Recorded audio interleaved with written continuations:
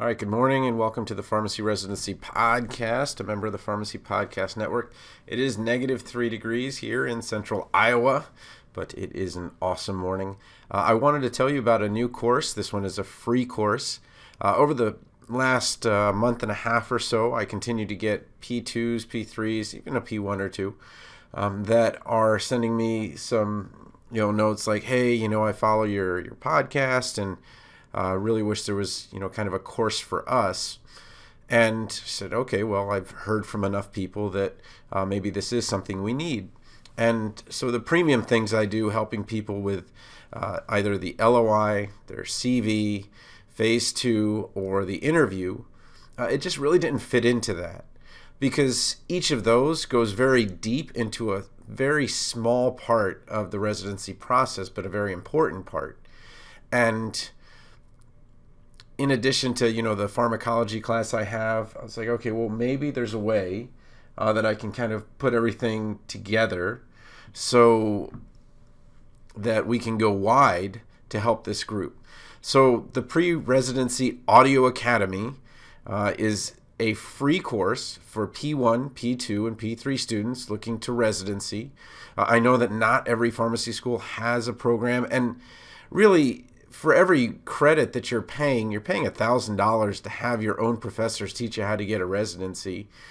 I don't know, it seems a little excessive. If if your tuition's closer to the $30,000 to $50,000 range, you're paying between $1,500 and $2,000 to have someone tell you how to get a residency. And again, that's a little bit excessive, I think. And I have a dad who's an immigrant, and I know that some of the processes and things that we do in the U.S. are very different than things that happen in other countries.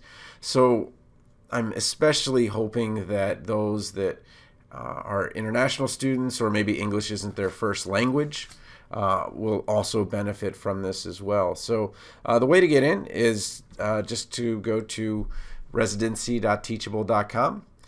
You click on the Pre-Residency Audio Academy and you can get in there. There's no strings, anything, just a number of videos that I've put in so that you can kind of get a feel for the challenges and some of the things that you're going to need to do. But what I wanted to do is give you something, a little gift for the kind of charter members, if you want to call it that.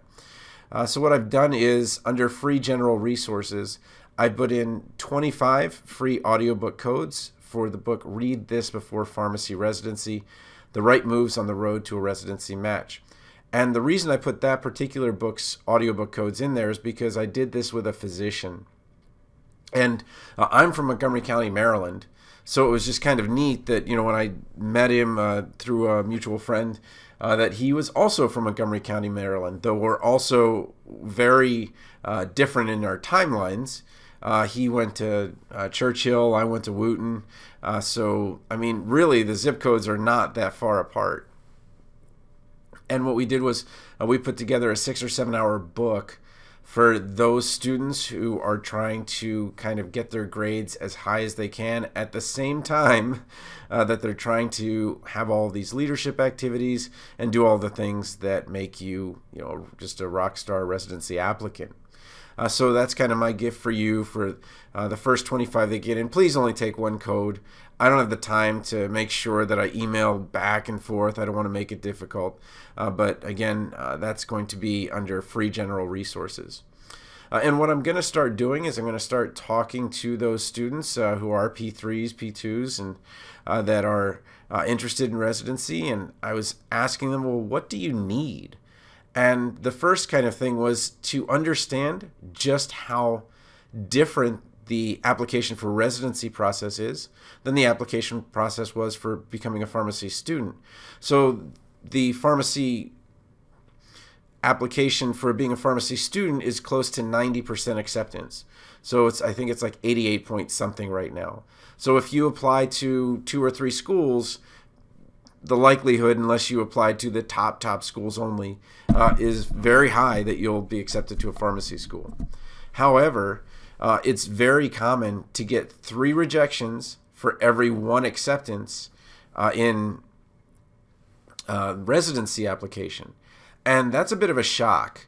So when I hear that some people are only applying to 4 or 5 programs, it really, really kind of, breaks my heart. Yeah, you're going to hear the story of the person that got 6 or 7 residency, acceptances out of 6 or 7, and that is not the norm. The norm is about 3 to 1. So when you're talking about how many positions each residency site is actually going to fill, so let's say a residency site has 4 positions, they're only going to interview between 6, well, maybe 5 and 8 applicants for each of those spots. So if they have 200 applications and they're only interviewing, we'll say the high number, we'll say that they're interviewing 8 for 4 spots. Okay, we'll do that, 16, 32. So that's 32 out of 200. Or 16% will get an interview and 84% will not get an interview. And of those 16%, you now go again to only 4 of them, or 25% of that number. So when you go overall for a 200 applications to 4 residency position site, you're talking about a 2% acceptance rate. Now, as you apply to more sites, obviously some of the sites are going to have fewer applications and some are going to have more. But what I put in here first was a PharmD to MD success story. I interviewed a medical school applicant who applied to 36 schools. And you say that's awfully excessive. As a pharmacist, wouldn't he have a great chance to get in? Again, there's so many misconceptions with medical school and with residency. Being a pharmacist or nurse is one of the worst possible majors you could have. The acceptance rate is lower than almost all of the other majors. And you're like, why? They would be so qualified. And the reason is that they already have a profession. So medical schools look at it as, well, why didn't you just come to medical school? Why did you go to pharmacy school? Why did you go to nursing school? It's actually best to be a music major. Sounds crazy, but those that are playing the piano actually have the highest chance. It's not necessarily the piano, but that play an instrument actually have the highest chance of getting in, followed by physics and engineering majors. Sounds strange, but they want problem solvers. They want people that are interesting and unique. Having a health professional go to another health professional major is not unique. It's something that happens all the time. It's like being a biology major. So the reason why the more biology majors make it into medical school than any other major is because there are more biology majors applying than any other major. But it doesn't make it the major that's most likely to get in. So I don't want to go into medical school as much, but I just want to make clear that's what's happening. And then the second one was that choosing the right APPEs for residency. And they must be before your January interviews. And you say, well, that's not fair. I don't have control over it. Well, some schools use the PCOA and say, all right, well, if you are the top student with your grades or you're a top student with the PCOA, we will give you first choice. The most valuable person to you for residency is actually the experiential learning group. Those people have more control over your residency odds than anyone else in pharmacy school. Unless I guess the dean told them to tell you or something like that. But choosing the right APPEs are huge because when you get to the interview, imagine you've had only one 6-week rotation or 5-week rotation in a clinical site where somebody's had 4 clinical rotations in a NICU, a PICU. Maybe they've had their general hospital, but they've also had pediatric. Their clinical ability and knowledge and way to talk about things is going to be much more like a resident than yours is. So getting the right APPEs at the right time is huge.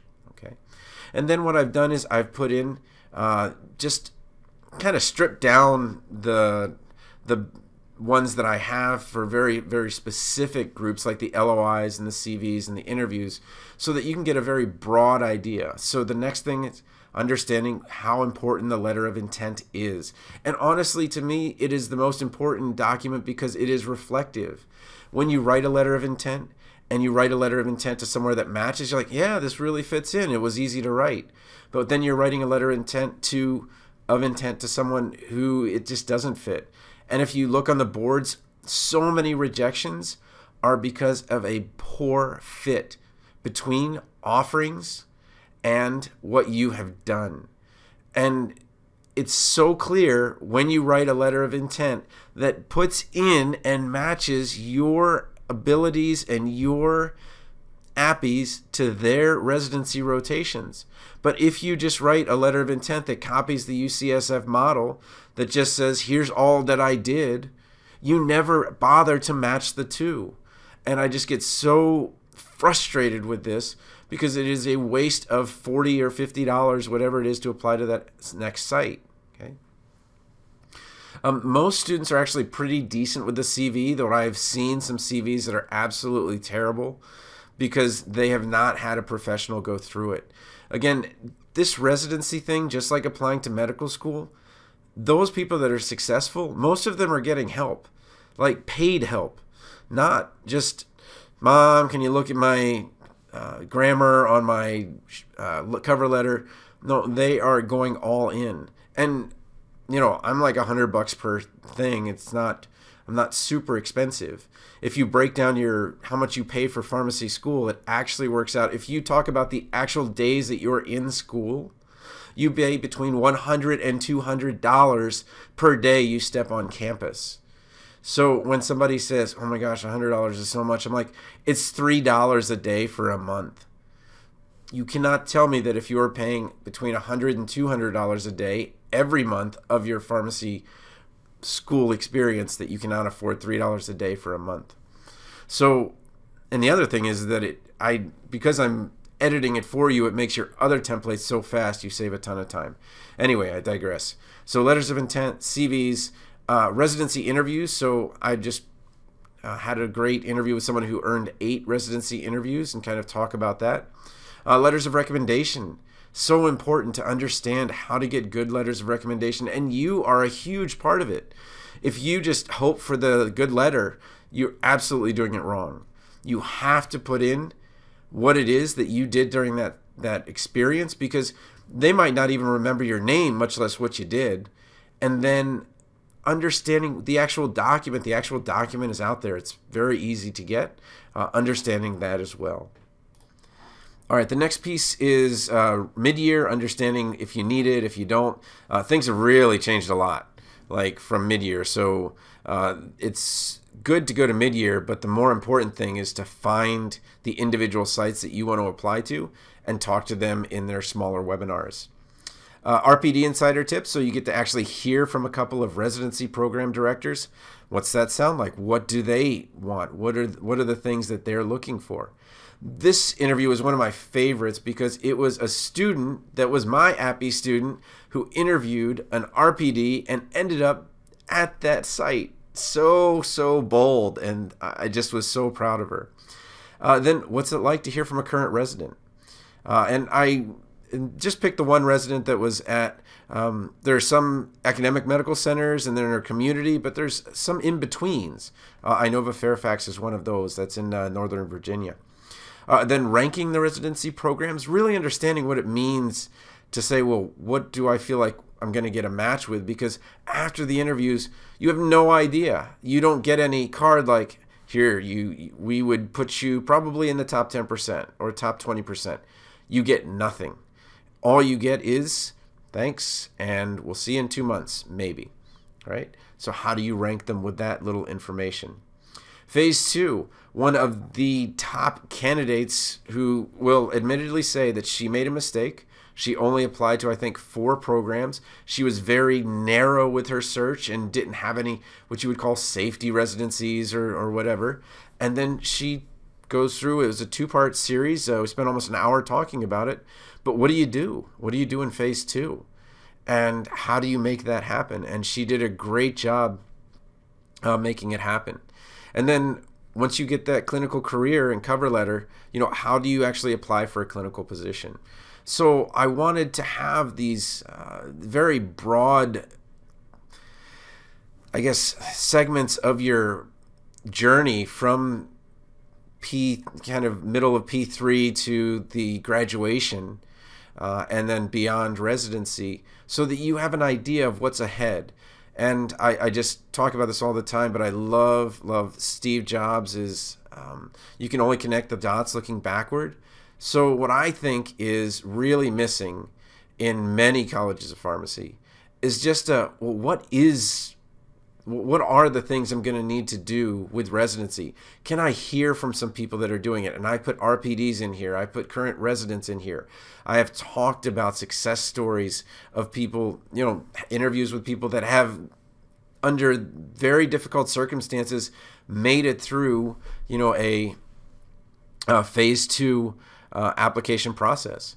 So I want you to succeed, and I think it's kind of a Greek tragedy that you have to pay or use up 2 credits, 1 credit to have somebody teach you how to get a residency.